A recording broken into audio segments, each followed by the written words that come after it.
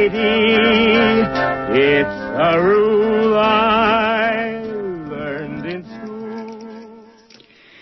This is Jennifer Stone with Stone's Throw. Today is October the 3rd. Yes, 3 October.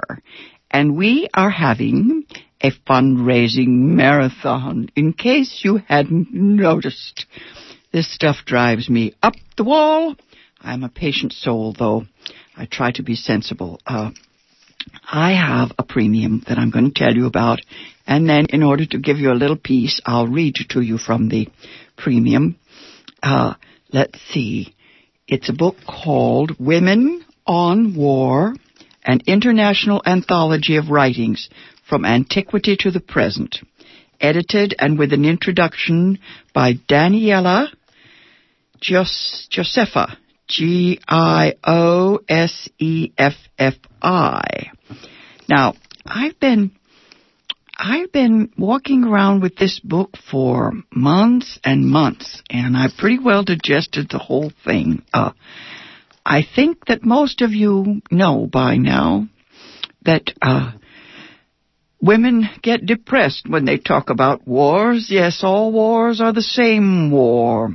The first poem in this book is by a woman who lived 2,300 years before Christ, in which she says, that they're spreading poison and making wars. And I was thinking last night, while I listened to some of the news about this recent outbreak of femicide, that this is not so much, it's not what most people think of as a war. It's some kind of human need to self-destruct. I looked up my Carl Jung, and I looked up all the stuff I used to read on KPFA about the dread of the feminine, the dread of compassion and death. Yes, it's funny. I haven't quite figured it out, but I think, what is that? As soon as you see it, then that's all you see. This book is filled with the works of Cassandras over the ages. Think of Edna St. Vincent Millay's sonnet series, Epitaph for the Race of Man, in which she sheds a few tears over our species and, says that our time is up. And I wonder, I don't know if I buy that. The truth is that none of us know. We just don't know.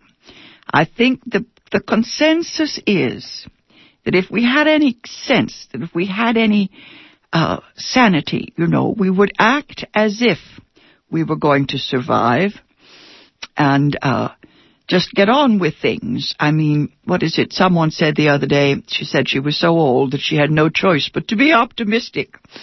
I take her point, yes.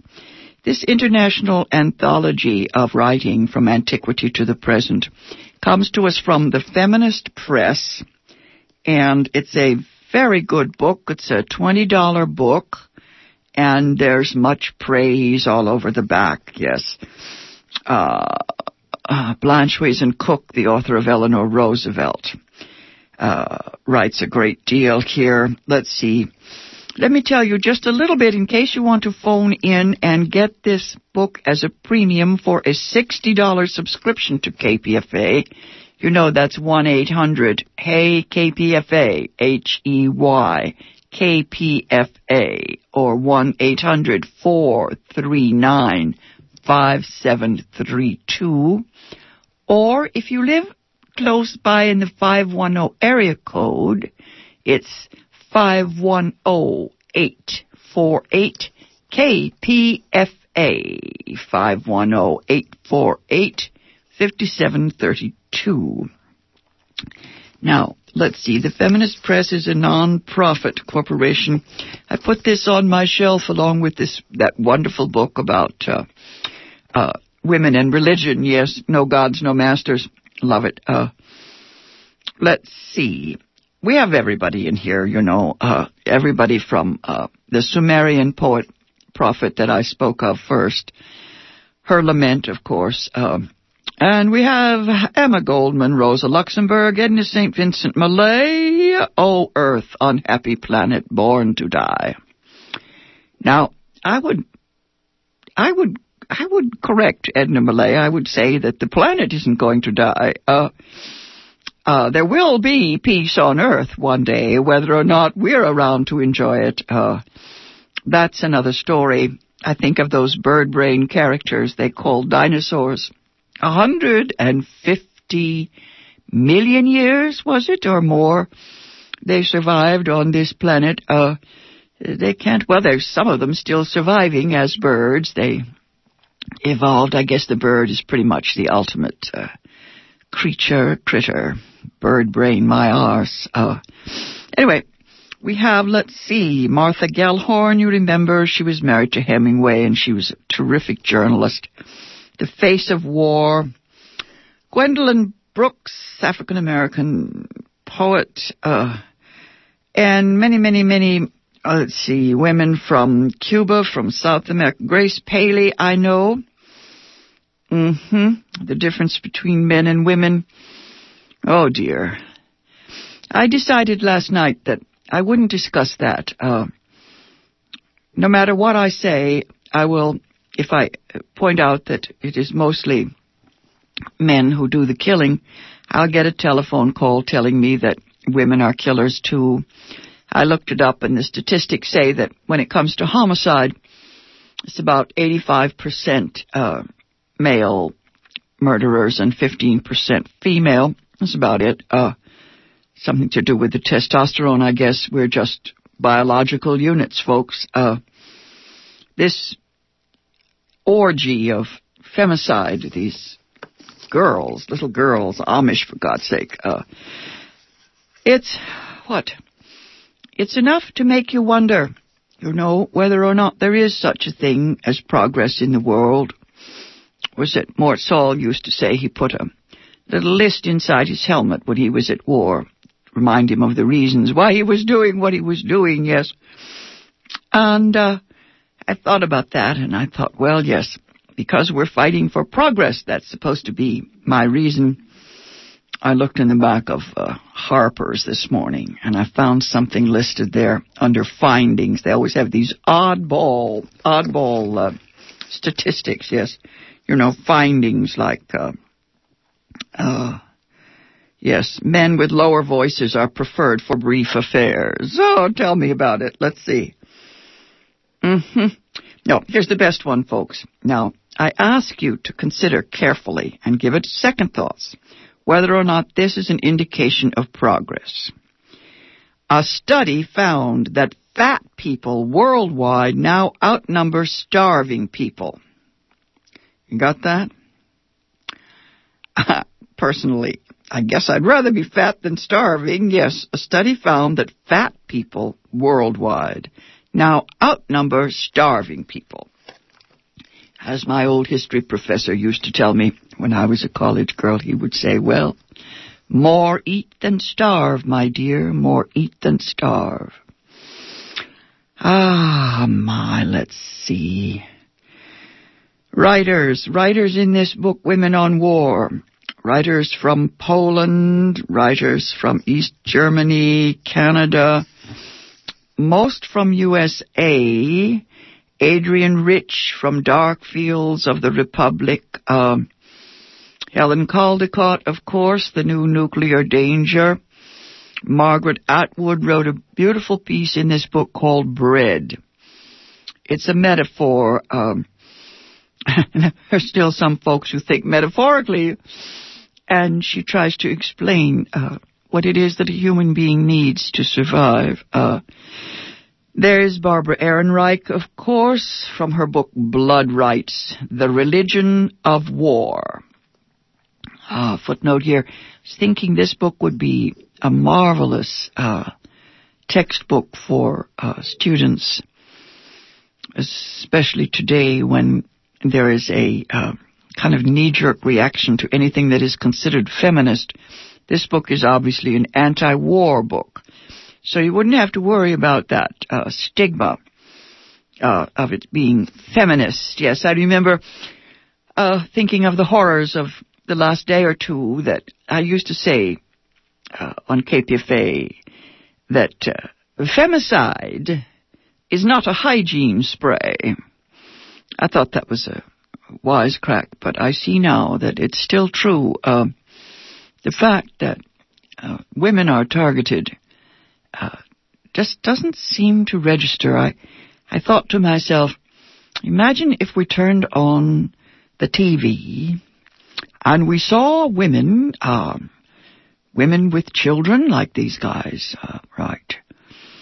And they had gone into a school and taken a bunch of hostages and let the girls go free and taken the boys in and lined them up against the blackboard and blown their heads off. And I kept thinking, has that happened? I'm sure it has. I was trying to think if I could find an example so I could bring it in and read it to you, so as to reassure people that, yes, women are just as capable of being cruel as men. Perhaps they have more skills in that area. At the same time, I can't help but feeling in my heart that they think of it as waste. It isn't that they are better people. It's just that they don't have that kind of emotional makeup. The hormones are different. Let's see. Ground Zero in Hiroshima is a terrific story here. Yes, Ground Zero we all now associate with New York. Okay, there's stuff from El Salvador. There's stuff about sex and death and the rational world of defense intellectuals. Oh, yes, indeed. Rational world. I remember I had a terrible time as an English teacher trying to get my students to dig a little deeper into the words. And I remember we used the sentence that man, meaning mankind, man is a reasoning, but not a reasonable animal. I put that one next to Gertrude Stein's wonderful line. She said about writing, about thinking. She said that it was not the same thing to be excited as to be exciting. Most writers and thinkers just get excited, and then we get bored with them. Let's see. We have bioterror from India. Misogynies crawling from the wreckage. Serbian perspectives on women in conflict. Barbara Kingsolver's piece, A Pure High Note of Anguish. This is a year's worth of reading, folks. References for those of us who are teachers and who need something to back up our arguments. Let's see. Why missile defense will not make us safer. Arundhati Roy's essay, The Algebra of Infinite Justice. Essays from China, from Arabia, from Italy, from Russia. Anna Akhmatova, the great poet. Louisa May Alcott, that would be the author of Little Women. You remember her. She writes hospital sketches here. That would be the American Civil War. Uncivil War, right. There's Simone de Beauvoir, all said and done. There's Marguerite Duras, one of my most favorite neurotic writers.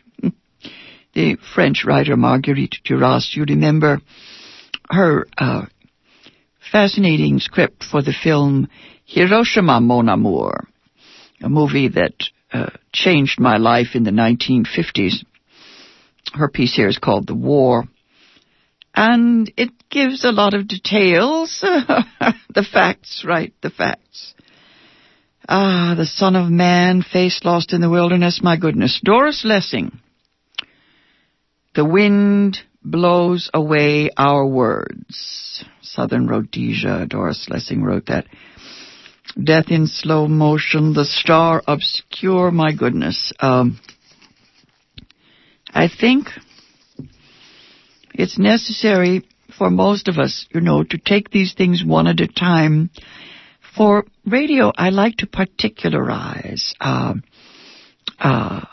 camp notes, yes. That's the one about the Japanese internment camps in America during World War II. K, Nicaragua, El Salvador, Vietnam, Japan, hellish years after hellish days, Vietnam, famine. Oh, the Philippines, Maria Rosa Henson from Comfort Woman. You remember the Comfort Women? Women who were made sex slaves. This was to comfort the soldiers, yes. Recreation for the warrior, someone called it. The Armenians, an Armenian looking at news photos of the Cambodian death watch. Now that's fascinating. Enemy armies passing through. Okay. The Mariana Islands, colonization of Pacific Islands. Oh, this stuff goes on and on. Tibet, Turkey, Ireland, June Jordan's The Bombing of Baghdad. Let's see, The Price of Freedom. Don't speak the language of the enemy. Yes, remember that. Trying to steal the subject. Trying to speak of peace instead of arguing about war. Okay, Ghana, Trinidad, Cuba, South Africa, Israel, to one in Beirut. Okay, The Blood of Others, Mourning in the Park. Okay. More from Israel, Russia, Bosnia, Herzegovina. More from India, Zimbabwe, Rwanda. Oh, God. That one was more than I could handle. Courage and Resistance, okay? This is more and more pages of essays. Olive Schreiner from South Africa, Women and Labor. Okay, yes, these are the optimistic essays. South Africa, Great Britain, Mexico, Nadine Gordimer. The great Nadine Gordimer from South Africa. She has an essay called The Artist's Rebellious Integrity. Muriel Rukeyser writes about Kathy Kollwitz. Maya Angelou and Still I Rise. Margaret Randall, Memory Says Yes. And one of my all-time favorites, Toni Morrison's book, Sula. They use the section from Sula about Shadrach, the character in Sula who goes mad in World War II and establishes something called National Suicide Day so that he can, have a ritual. Everyone can come out and kill themselves on National Suicide Day. He goes through town ringing a bell, As soon as we get things ritualized, we can handle them. Okay, nuclear bomb testing on human guinea pigs. Let's see. Antigone, The House of the Spirits, The Hour of Truth. Ruth Rosen, local writer, Blind, Unpredictable Terror. Carolyn Forche, the one who wrote that incredible poem, The Colonel, the one about the dried human ears. I remember that poem. The poem in this collection is called Return. And more from Israel, from Cambodia, from France, more from Afghanistan, Iran. This book is only $20, folks, and you can get it for a membership in KPFA.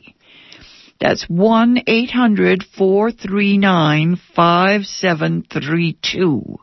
Or locally, 5 and dime area code 848-5732. Let's see. Yugoslavia. We are all women in black. Hope and Survival. Sappho, right. To an army wife. Sappho's writing to an army wife. Greece, yes. 610 before the Common Era. Back in the Civil War, Jane Addams, Peace and Bread in Time of War. Saying Yes to the Earth, all these good things here. Okay. Petra Kelly from West Germany. You remember her, Women and Ecology. We used to say that we wanted to become eco-warriors instead of ego-warriors. Change the ego, E-G-O, to eco-warriors. And maybe we'd have something right. Songs of Hope from Nicaragua, Kosovo, a beautiful poem called A Time of Cannons Comes Flying from Costa Rica. That's by Ana Istaru, I-S-T-A-R-U. Okay, more from China, Puerto Rico, Romania, Austria. Still alive, a Holocaust girlhood remembered. The Spoils of War from Iraq. Then there's a wonderful piece by Robin Morgan. She's an American writer and feminist. Letter from Ground Zero, Ghosts and Echoes.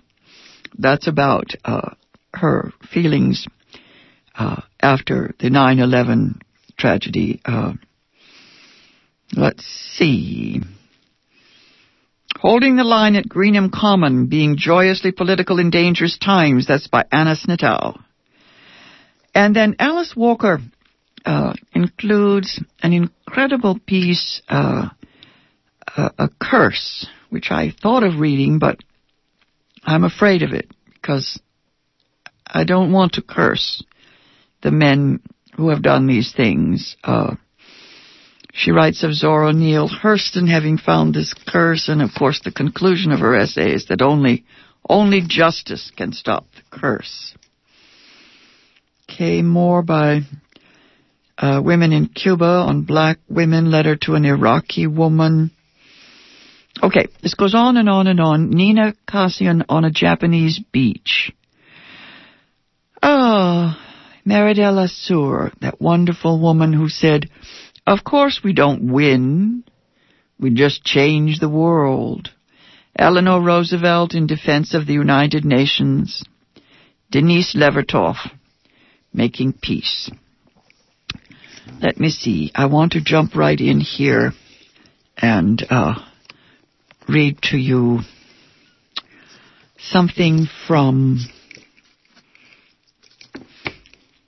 a wonderful piece. It's the sort of thing that gets to me because I have these feelings that it's too overwhelming. It's too much for someone who lives an ordinary life here in the West. It's about a woman who is uncertain or ashamed. She's buying a dress. She's in the middle of a war, and she doesn't think she has the right to buy a dress, but she's hanging on to this purchase as her only hope of staying sane and alive. Now, her name, the writer's name, is Daisy Al-Amir. Daisy Al-Amir, A-L-A-M-I-R. She's my age. She's one of the more visible figures in women's fiction in the Arab world.